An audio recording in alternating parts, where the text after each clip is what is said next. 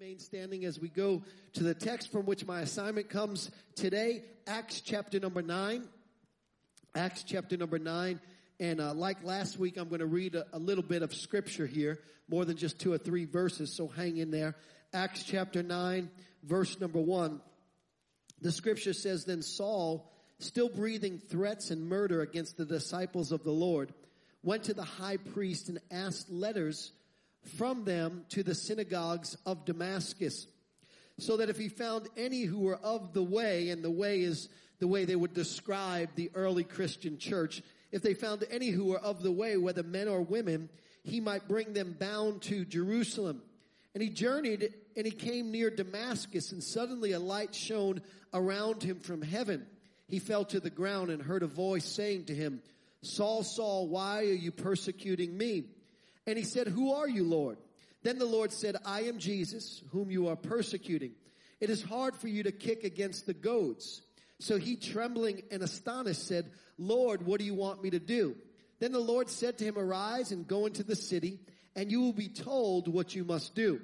And the men who journeyed with him stood speechless, hearing a voice, but seeing no one. Then Saul arose from the ground, and when his eyes were opened, he saw no one. But they led him by the hand and brought him to Damascus. He was there 3 days without sight, and neither ate nor drank.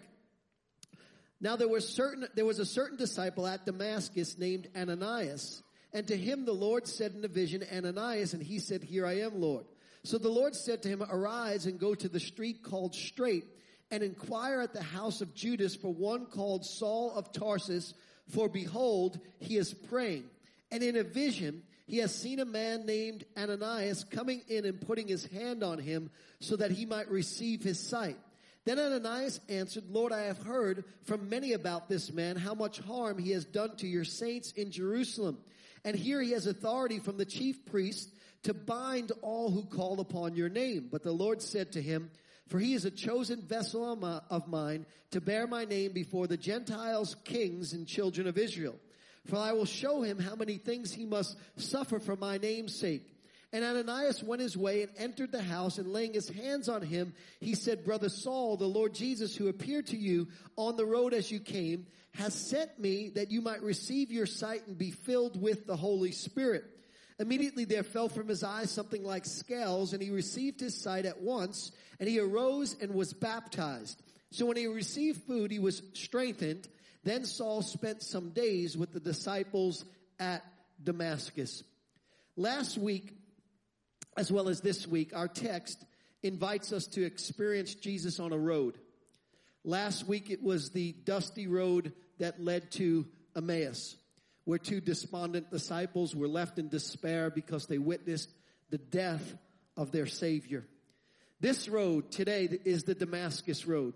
It's a road of a different ilk. It's the road that was traveled by the early church's greatest enemy, Saul of Tarsus, who was traveling that road in order to torture Christians who put their faith in the resurrection of Christ. 2 broken roads.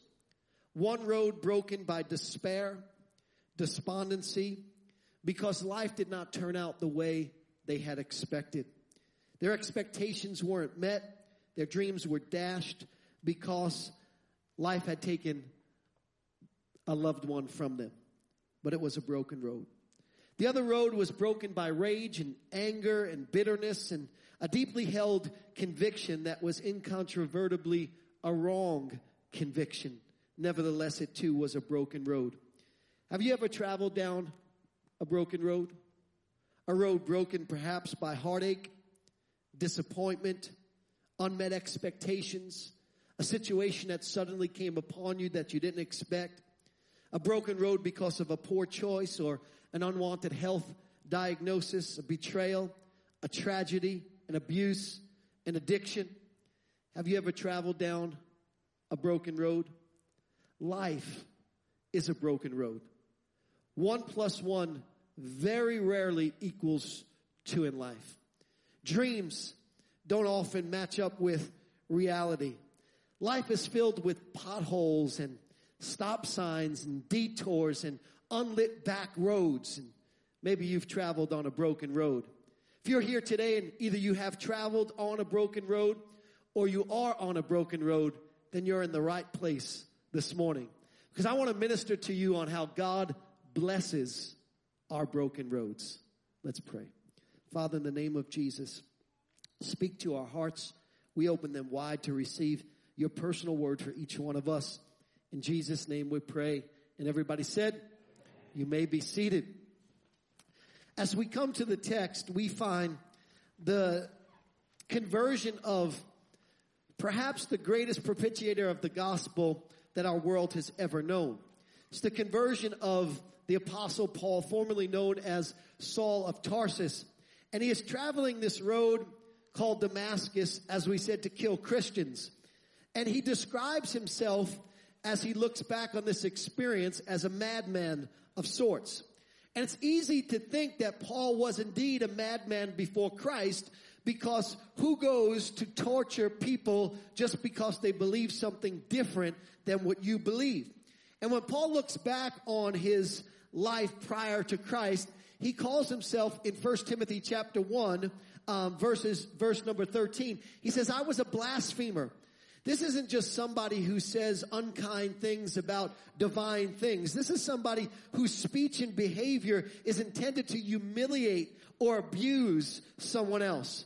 He calls himself not just a blasphemer, but he says, I was a persecutor. And this is not just somebody who makes fun of somebody for what they believe, but this is somebody who hunts people down like they would an animal in order to torture them. He says, I was a blasphemer. I was a persecutor. He says, I was an injurious person. Somebody whose pride and the insolence of their heart is so deliberately and contemptuously against people that they actually plot and they actually calculate how they can harm somebody.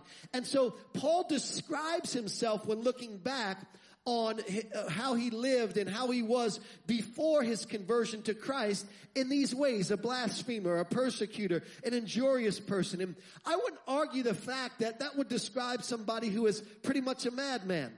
But I think there's a better description for Saul, who he was before Paul, and that's a religious zealot. See, we don't know much about him, and because we don't talk a lot about him in the church, but the Bible does reveal who he was before he came to Christ.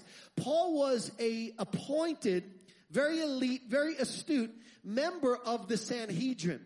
The Sanhedrin was a group of 71 justices, if you will, sort of like Supreme Court justices of our day, who were elected, who were appointed in order to protect the law of the prophets and of Moses. They were to make sure that nobody twisted and nobody messed with the message that was passed down to them through the law and by the prophets. And so he was in actuality sold out to the coming of the Messiah. He wasn't against the coming of the Messiah. He was sold out to it. So then why did he persecute those who believed in who was truly the Messiah?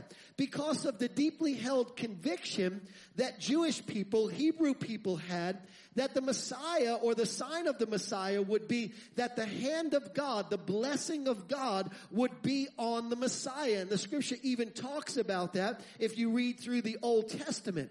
And so when Jesus came and Jesus was crucified on a cross, it was clearly a sign to them that he could not be the Messiah, because being crucified on a cross, if you read from the Old Testament, is akin to being cursed by God.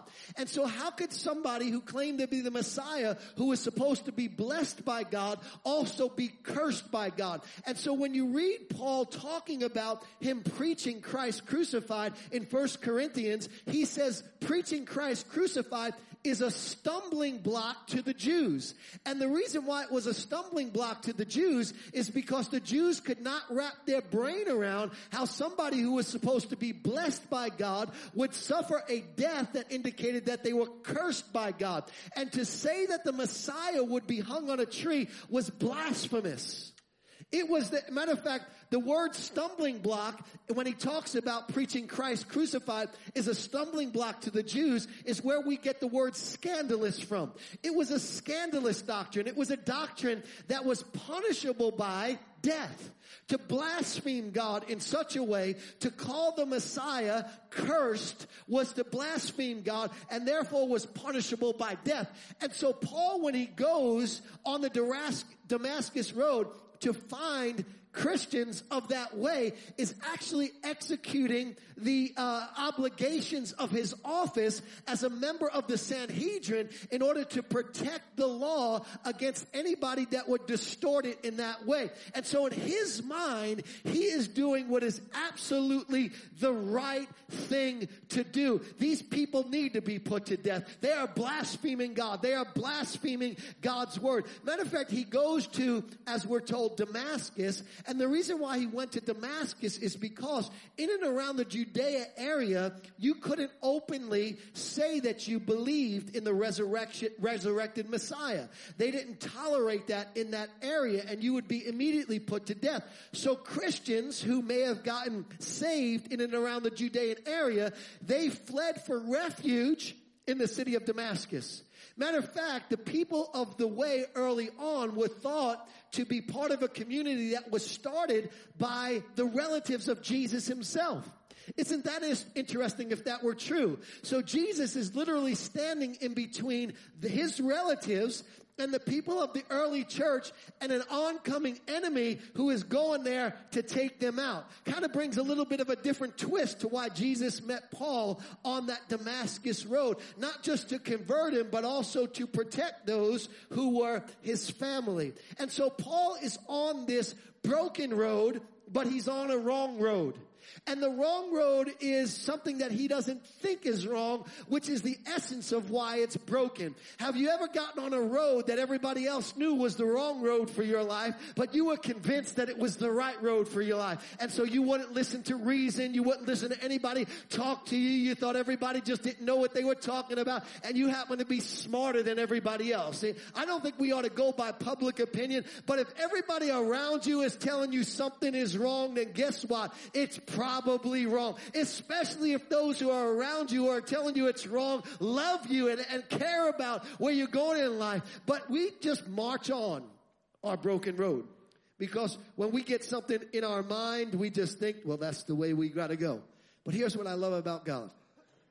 God blessed Paul on that broken road.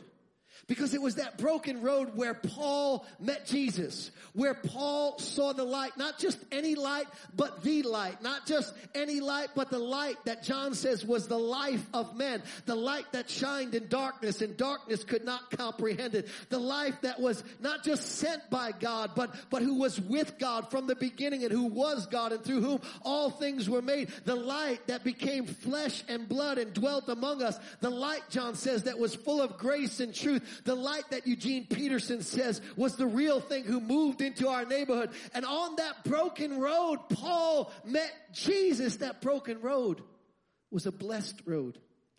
Oftentimes in life, we see our broken roads just as roads where we regret things. But oftentimes that broken road can be a blessed road. And Paul is not just casually converted. Paul's conversion is the real deal. It wasn't an emotional walk down a church aisle after a stirring message was preached that after you get saved resulted in the same behavior the next day. That wasn't Paul's conversion. Paul's conversion was the real thing. Paul's conversion caused life change. Paul didn't need anybody to give him a call that week and say, make sure you come to church again next week. Paul met Jesus on the Damascus road. And when Paul met Jesus on the Damascus road, his old self died. It was the death of Saul and the birth of the apostle Paul. He was a different person, not the same person who he used to be. Didn't continue to do the same stuff that he went into to church that particular week doing. Didn't leave church smoking it and drinking it and shacking up with it. He left church and he was changed. He was different. He wasn't practicing the same stuff. Grace had changed him. It wasn't an excuse to just get the best of what God had to offer, but still live the same old way. Paul had something genuine and something real took place on the inside of him. Matter of fact, when he describes his conversion, he says something happened not to me, but in me. You see, the church needs in me conversions, not to me conversions. Matter of fact, listen to what the Apostle Paul says about his conversion. He says, but when it pleased God, who separated me from my mother's womb and called me through his grace to reveal his son in me, not to me. A lot of people get God revealed to them. Just up here. All of a sudden things click up there. And that's a good first step. But to me conversions don't change you. To me conversions require somebody keeps calling you. Hey, coming to church this week? Coming to church this week? How about discipleship? How about discipleship? How about discipleship? Oh, you shouldn't be doing that. But in me conversions, nobody has to tell you. In me conversion is something you become guided by the Holy Spirit, and you can't get enough of Jesus, and you don't want that sin that you used to have before. It's amazing how people still have sin that is chronic in their life after they give their life to Jesus. And I'm just wondering, did we have an in me conversion or a to me conversion? Don't shout me down because I'm preaching real good right now. We need to see Jesus for who he is. Listen to what the Apostle Paul said. He said, after, not only did God do something in me, but when God did something in me, I asked him, I said, what do you want me to do, Lord? See, when you're converted, truly saved, it's no longer about what you want to do with your life. The question is, what do you want me to do, Lord? Not what do I want me to do, Lord? Not, oh, this is going to inconvenience me, Lord. But God, what do you want me to do? My life is not my own. When you get saved, that is the motto. My life is not my own, but I've been bought with a price. Therefore, I will glorify God in my body and in my spirit, which belongs to him. It's no longer about the choices that I want for me, but it's now the choices that God wants for me. And we become sold out to something that is greater than ourselves. And if this sounds like something strange to you, it's because we have gotten a watered down version of what it means to be born again.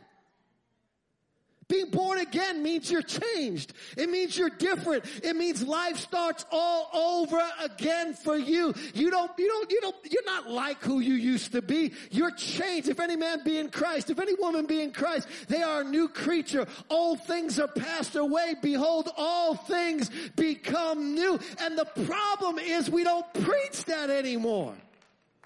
And so because we don't preach that anymore, we got to me conversions and not in me conversions. He says, but when it pleased God, who separated me from my mother's womb and called me through his grace to reveal his son in me, that I might preach him among the Gentiles, I did not immediately confer with flesh and blood, nor did I go up to Jerusalem to those who were apostles before me, but I went to Arabia and returned again to Damascus. There's so much in this text, but let me just say, translation, God blessed the broken road because it led me straight to him. See, oftentimes, that's what happens on our broken road. And I don't know who this is for, but I know it's probably for more than one person. God wants you to know that that broken road caused you to stop going your own way. That broken road caused you to stop relying on yourself. That broken road humbled you under the mighty hand of God. That broken road opened your eyes to your need for a Savior. That broken road caused you to sell out instead of being lukewarm. God bless that broken road because it led us straight to him. I don't know about you, but I'd rather have a broken road that leads me to Jesus than a road that is not broken that leads me further and further away from him. He ends his testimony and he says this, he says, after I met Jesus on the broken road, I went to Damascus, but this time not as an enemy of the faith, but now as an apostle of the faith. Don't tell me God doesn't know how to bless your broken road. And here's what I want us to explore today. How does God bless our broken road? How does he do it? 3 things I want to give you. The first way God blesses our broken road is by pursuit. The road that you would at least expect Paul to meet Jesus on was the Damascus road. I mean, think about this. This is the road that he's going to destroy or torture Christians. And so I don't understand why Jesus would meet him there in order to save him. I understand why Jesus would meet him there in order to stop him. I understand why Jesus would meet him there in order to slap him. But I don't understand why Jesus would meet him there in order to save him. Because when you look at the Apostle Paul, I mean, he's on his way to go torture Christians. And so I'm thinking, yeah, God's going to show up. But God's not going to show up to do something good for you, Paul. God's going to show up to stop you from what you're doing. And I mean, think about it from the perspective of the people or the Christians who are in Damascus. They know of the Apostle Paul. They hear of him as Saul of Tarsus. They know he's coming in order to torture them. And so you got to imagine they are in all sorts of fear, but Jesus shows up in the middle of that Damascus road, and one of the things he does do is he stops the Apostle Paul from carrying out the torture. And this is a side note, but I'm glad that God knows how to stop things that the devil sends our way.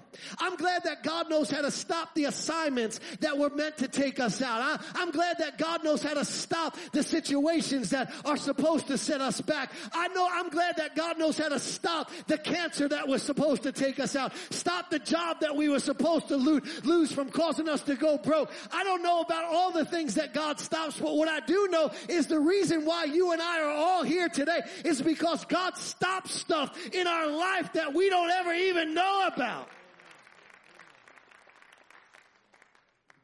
And so I understand why he stops them. I get that. I understand why he even slaps them. I get that. I don't understand why he saves him. What was there that was good in the Apostle Paul? What was redeemable about him? Why would God want to save somebody that all he should have done was stop and strike?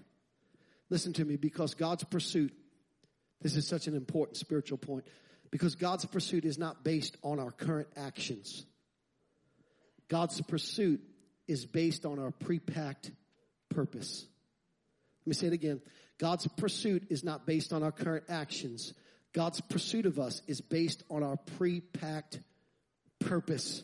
Notice what the Apostle Paul said in Galatians when he's looking back on his Damascus Road experience. He says, but when it pleased the Lord who separated me, watch this, from my mother's womb, and called me by his grace to reveal his son in me that I might preach him among the Gentiles. He separated me from my mother's womb and called me by his grace. Before I had done anything good or bad, God had already pre-packed me with a purpose. Before I traveled down the broken road, before I got lost a time or two, before I picked up pains along the way, before life piled all the junk on me, before I lost sight of me, God put a purpose on the inside of me. And the reason why God pursued me by his grace is not because of the actions that I was currently involved in, but because of the prepackaged purpose that he put on the inside of me even before I was in my mother's womb. And you might be here today and you might feel unusable because of what the broken road has done to you. But I want to assure you that God's purpose for your life still stands, and God will pursue you not based on what you're currently doing, but based on what he knows he created you for. God's purpose for your life will stand. He will peel back the layers of pain. He will peel back the layers of all the nonsense, and your purpose will eventually emerge. Just keep your heart open to God. God pursues, not based on our actions, but God pursues based on his pre-packed purpose. Imagine when Paul heard God say the words, he's a chosen vessel unto me. Have you ever felt unchosen? Come on, we all have. And it's like God's like, I need you to do this. And you're like, who me? Seriously? You want me to do that? God, I don't feel like I'm chosen. Yeah, but you are chosen. I don't deserve to be chosen, but you are chosen. I haven't earned the right to be chosen, but you are chosen. I don't know if I can handle being chosen, but you can handle being chosen. Listen to me. Everybody who's on a broken road right now, you are, whether you feel like it or not, whether you realize it or not, a chosen generation, a royal priesthood, a holy nation, chosen to show forth the praises of him who has called you out of darkness into this marvelous light. It doesn't really matter what you feel like. It matters what it is. And God has chosen you before the foundations of the earth, before you were in your mother's womb. He's chosen you. And one of the ways God blesses our broken road is he pursues us. Not based on our actions, but based on his pre-packed purpose for our life. The second way that God blesses our broken road, and this sounds counterintuitive, but trust me, it's a blessing. Second way is pain. Pain. Notice the light of God causes Paul to fall to the ground, and when he tries to open up his eyes, he can't see. And even though he can't see, did you notice he recognizes that the Lord is standing before him? Who are you, Lord? He's blinded, but he can see better than he saw before. He's blinded, but he sees something that he was missing when it was right in front of his physical eyes. I don't believe that all pain is bad pain. Matter of fact, I believe if you're a Christian, no pain is bad pain. I believe that if you're a Christian, that God bottles all of your pain. Matter of fact, I don't just believe that, I know that. Because the scripture says that he bottles every one of my tears. And he's not just collecting our tears in order that he might reminisce about the pains behind those tears. He's collecting those tears so that he can repurpose that pain. I don't believe that if you are a Christian that there is bad pain. I believe every pain is usable in the hands of God, that if you're a believer, not all pain is bad pain. Matter of fact, let me give you an example y'all can relate to. And something that I've experienced in my life on more occasions than I probably should have. The pain that you feel after eating 2 dozen cookies. Anybody else ever experience a pain like that? Come on, let me get some love on this one. Right? I mean, when they're going down, I mean, they are feeling good, right? I mean, come on, does anybody really maybe you do, and maybe that's why you don't struggle with your weight, but who can just grab 2 little Oreos from the Oreo sleeve? Like, you just gotta grab the sleeve, grab you some milk, sit down on the couch, and before you know it, the whole sleeve is gone. I mean, and then you look and, oh, that was good, can I get another sleeve? But something happens after you eat all the cookies. There's a pain. And it's like, oh, I shouldn't have done that. Oh, I feel bad about that. And then the pain becomes real intense. You're like, God, please take this pain away. God, if you take this pain away, I promise I'll never eat 2 dozen chocolate chip cookies or Oreo cookies ever again. God, I promise I'll control myself. God, I'll promise that I won't indulge like that and just listen to my flesh. God, whatever you have to do, just take this pain away. Pain has this unique way of rerouting our lives. Pain has this unique way of causing us to call on God. Pain has this unique way of getting us to reconsider our adverse actions. Pain has this unique way of humbling us. Pain has this unique way of shaking us out of self-dependence. And pain has a way of breaking us so that God can bless us. Proverbs chapter 20, verse 30 says, blows and bruises remove evil. Beatings cleanse the inner part. Job said, for he bruises and he binds up. He wounds, but his hands make whole. I call it the 2 touches of God. Did you know that God is always at least a 2-touch God? He never just touches you one time. And when you're on a broken road, God will touch you at least 2 times. The first time he touches you on a broken road, it's to bruise you. Now some of you are like, what you mean? What you mean? Remember what happened to the Apostle Paul as he was on that broken road? Jesus appeared to him, and the light from Christ caused him to fall to the ground. And when he tried to open up his eyes, he couldn't see. But did you know that blinding was a blessing? And the reason why that blinding was a blessing, because if he wasn't blinded in that moment, he would have still kept going down the wrong road. But because he was blinded for that moment, he was all ears to what Jesus had to say. But listen. Jesus didn't break him. Jesus didn't bruise him in order to bury him. Jesus bruised him in order to break him. God never bruises us in order to bury us. God bruises us just to break us out of our independence, to break us out of our selfishness, to break us out of our destructive behavior, to break us out of a stronghold, to break us out of a bad relationship, to break us out of an addiction. And God loves us so much that sometimes He's got to touch us in order to break us so that He can eventually bless us. Because the prerequisite to being blessed is being broken. You can't get blessed without being broken. A broken and a contrite heart I will in no wise cast out. This doesn't make sense to you. Listen to this, because I want to show you how God does this. Because some people get confused about how God does it. Proverbs chapter 27, verse 6. It says, faithful are the wounds of a friend. Wait a second.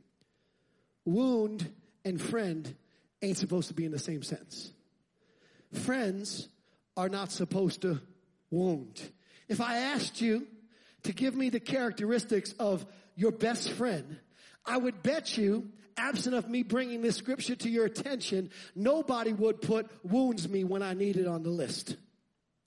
But there are times when we need somebody to wound us, where we need somebody to get in our grill, where we need somebody to tell us what time it is, when we need somebody to correct us of wrong behavior, where we need somebody to say, no, that's not right. And if you keep doing that, you are going to be in a mess. And no, I'm not going to support that behavior. I'll always be here for you. But no, I cannot condone that. And no, I can't turn the other way from that. And no, I can't turn a blind eye to that, because that is wrong. And when a friend tells you what time it is, it hurts. How many of you know Jesus is a friend that sticks closer than a brother? And if Jesus is a friend that sticks closer than a brother, there will be times in our lives where God will have to wound us, not to bury us, but in order to bless us. That's how God does it. He doesn't do it to keep us from coming back. He doesn't do it to permanently scar us. He does it to prepare our hearts for the second touch that He wants to bring in. See, God is always interested in that second touch, but God can't give you the second touch sometimes until your heart is ready for it. And so God in His mastery and God in His divinity has to prepare us for that second touch. And so after Paul is broken, God says to a man named Ananias, go lay your hands on Saul so that he can receive his sight. I want you to know that God's bruising wasn't permanent. When God bruises you, when God wounds you, it's only for a season. It's until you're broken. And then once you're broken, God repairs. God begins the repairing process. Ananias went his way, verse 17. He entered the house. Laying his hands on him, he said, Brother Saul, the Lord Jesus, who appeared to you on the road as you came, has sent me that you might receive your sight and be filled with the Holy Spirit. Immediately there fell from his eyes something like scales, and he received his sight at once. And he arose and was baptized. And so when he received food, he was strengthened. And then Saul spent some days with the disciples at Damascus. The people who he was going to kill are now the people who are comforting him and helping to establish his faith. But I want you to notice the second touch, the touch of blessing. The touch that gave Paul what he didn't have before. Not just sight, but vision. Not just the ability to look with his eyes, but the ability to see further than his eyes could look. The touch that didn't just heal him, but made him whole. The touch that didn't just give him back what he lost, but blessed him with what he never had. The touch that didn't just repair him to his original condition, but the touch that catapulted him to be better than he ever was. The touch that didn't just help him to function, but the touch that empowered him to walk by faith. Notice God's bruise was only a setup so that God could bless the Apostle Paul. And I want to encourage somebody, don't get discouraged by the first touch. If life has broken you, it's just a matter of time before God comes along and touches you a second time so that God can bless you in a way that you would have never had unless you were broken the first time. He's a God of two touches. I remember the blind men in the Bible. Jesus laid his hands on them. He took his hands off. He said, how's it look? They said, I only see men like trees walking. I want you to notice Jesus didn't say, well, only one touch for you. When he come back, he touched him a second time. And when he touched him the second time, for the first time in their entire existence, they saw in living color. Don't get stuck on the first touch. God's got a second touch. The first touch might have broke you, but the second touch is going to bless you. And by the way, did you notice where God sent Paul for the second touch? To Straight Street. I mean, you got to love the nuance of Scripture. And God could have sent him to any street, but he sends him to Straight Street. And I think this is significant because Paul was on a broken road and God sent him for a second touch on Straight Street. It was as if God was saying, I know how to straighten out your broken places. I know how to straighten out your crooked paths. I know how to make whole the stuff that wasn't going the right way in your life. I know how to get you on a road that doesn't have all the potholes that you've been falling into over and over again. I know how to make your crooked places straight. Trust in the Lord with all your heart and lean not on your own understanding. In all your ways acknowledge him and he shall make your paths straight. Do you know what I love about that word straight? It's the Hebrew word orach. O-R-A-C-H. You know what it literally describes? It describes a path that is beaten so flat because troops ran over it.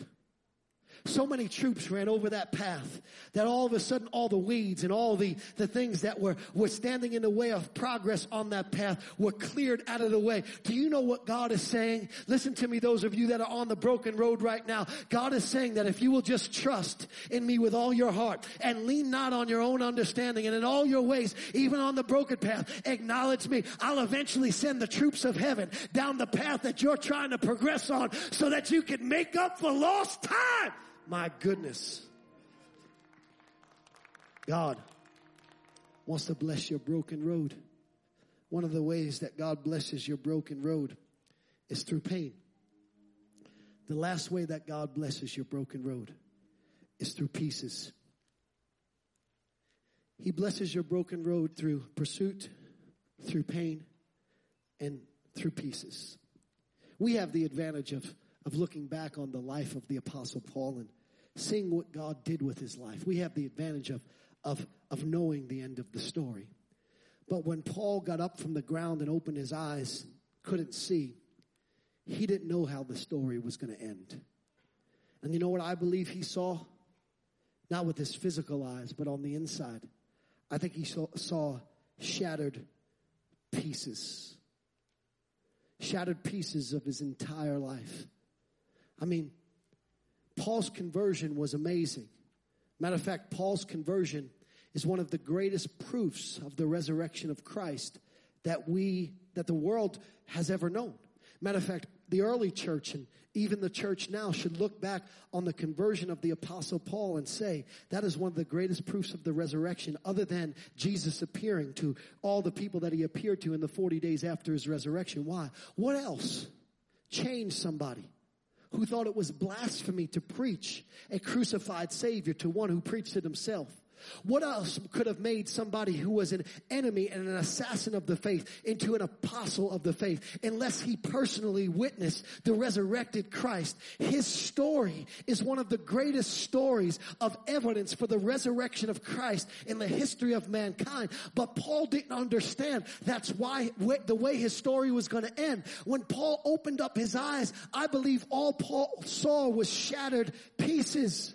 The shattered piece of wasting all of those years growing in the knowledge of the law and the ways of the Hebrew people so that he could be a member of the Sanhedrin. All wasted now. Broken pieces.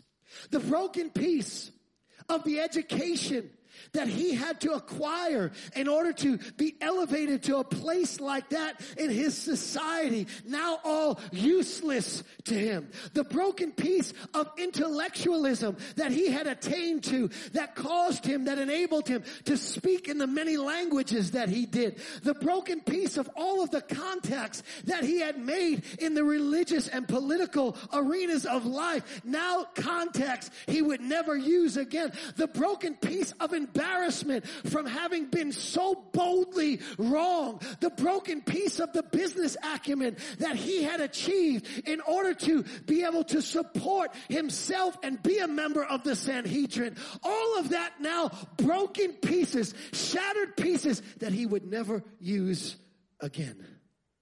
Maybe you're on a broken road. And maybe when you look around, all you see is shattered pieces. Shattered pieces of abuse. Shattered pieces from a divorce. Shattered pieces of shame. Shattered pieces of wasted time. Shattered pieces of wasted relationships, and shattered pieces of an education that you lost the opportunity to use. Shattered pieces of what could have been. Shattered pieces of what you once had and owned that you had lost. The broken road often is littered with shattered pieces. But what looks like shattered pieces to us is all part of the package to God. You see, Paul needed the shattered piece of being a Hebrew of all Hebrews. He needed the shattered piece of knowing the law the way that he did, so that when he preached Jesus to a society that was opposed to Jesus, he could nuance his way through, and he could unveil Christ to them in a way that somebody who did not know the law could have never done. The shattered piece of intellectualism that he had that caused him to learn all of those languages, and the degrees that he attained to enabled him to walk into Mars Hill and to debate and reason with the philosophers and the smarty pantses of his days, and in order to convince them that Jesus was the Messiah. The shattered pieces of special connections and familiarity with the legalities of his time helped him maneuver his way in and out of the prison sentences that were stacked against him, and the knowledge of his rights of being a Roman citizen saved his life on more than one occasion. The shattered pieces of having a bolder than bold personality caused him to go into places that other people were afraid to preach the gospel in. But Paul walked right into there because God took that shattered piece, the shattered piece of the business acumen that the Apostle Paul had, helped him to walk into Ephesus and infiltrate the economy and even turn the silversmiths and blacksmiths to the Lord. God used every one of those shattered pieces, because what looks like shattered pieces on a broken road is all part of the package to God. There is no pain that God will ever waste, and nothing on your broken road that God will leave behind. If you will trust in the Lord with all your heart and lean not on your own understanding, and in all your ways acknowledge Him, God will send the troops of heaven down the road that you are on and make straight all of your paths. God blesses our lives with pieces that are shattered and pieces that don't seem to make any sense. God has a way of repurposing the broken pieces, and God has a way of picking up the broken pieces, and God has a way of recommissioning the broken pieces, and God has a way of working all things together for the good, and God has a way of repurposing the pain, and God has a way of using the scars, and God has a way of those hurts becoming healing in somebody else's life, and God has a way of causing the platform of pain to become the message that you encourage other people with. I can only tell you this, that I have grown throughout my entire Christian existence, both in good times and in bad times, but the times when my anointing has been catapulted to a whole new level is when the pain was too much that I didn't even know if I was going to make it through another day. But God has a way of repurposing the packages. Although it looks like shattered pieces to us, it looks like a mosaic in the making to our Heavenly Father. And what I love about the Apostle Paul is he looks back and he knows that God blesses broken roads. And how do I know he knows it? Because he says some crazy things as he introduces his writings to the different churches that he winds up writing to. And one of the things that really blows me away is how he starts the book of Ephesians. Ephesians chapter 1, verse number 3. He says this, he says, "Blessed be God and the Father of our Lord Jesus Christ." Blessed be God. He said this after he had been shipwrecked. Blessed be God. After he had been left for dead. Blessed be God. After he had been in hunger and in thirst. Blessed be God. After he had been in nakedness. Blessed be God. After he had been in perils of his own countrymen. Blessed be God. After he had been in perils of those he didn't know. Blessed be God. After he had been thrown in prison. Blessed be God. After he had been beaten with whips and rods, blessed be God. After he had spent a night and a day in the deep, blessed be God. After he had been left for dead, blessed be God. I'm thinking, Paul, you're crazy. You lost your mind. Because a better way to introduce yourself would be to say this: life hasn't been fair to me. God, when is enough enough? God, when's it going to stop? And God, when am I going to enjoy? Not times that are difficult, but times that are smooth sailing. But instead of saying that, the way Paul looks back on his entire life, a life that was riddled with suffering. Blessed be God. Do you know what that phrase means or where it comes from? It comes from the Greek word where we get the English word eulogize from. To eulogize. What is a eulogy? Well, at a funeral, a eulogy is when you look back. I wish somebody would get this even before I said it. A eulogy is when you're at a funeral and you look back on the life of the person fondly. And so Paul is now on the other side of the broken road. And Paul is looking back on what God did when he was walking through the broken road. And Paul somehow understands that God took all of those broken pieces and used them for good. And so Paul can say with absolute conviction of heart, blessed be God even after shipwreck. And blessed be God even after being without food. And blessed be God even after being a night and a day in the deep. And blessed be God even after being beaten with whips and chains. And blessed be God. Blessed be God after the divorce. And blessed be God after the bout with cancer. And blessed be God after the loved one died. And blessed be God after I lost my job. And blessed be God even though my kids went astray. And blessed be God. Why can he say blessed be God? Because he knows that God takes all of the broken pieces on the broken road and incorporates them into his plan for our lives. Blessed be God. Blessed be God. See, some of you are on a broken road right now. And all you see is shattered pieces. But God brought you here today so that he can let you know that God blesses broken roads. Would you stand with me?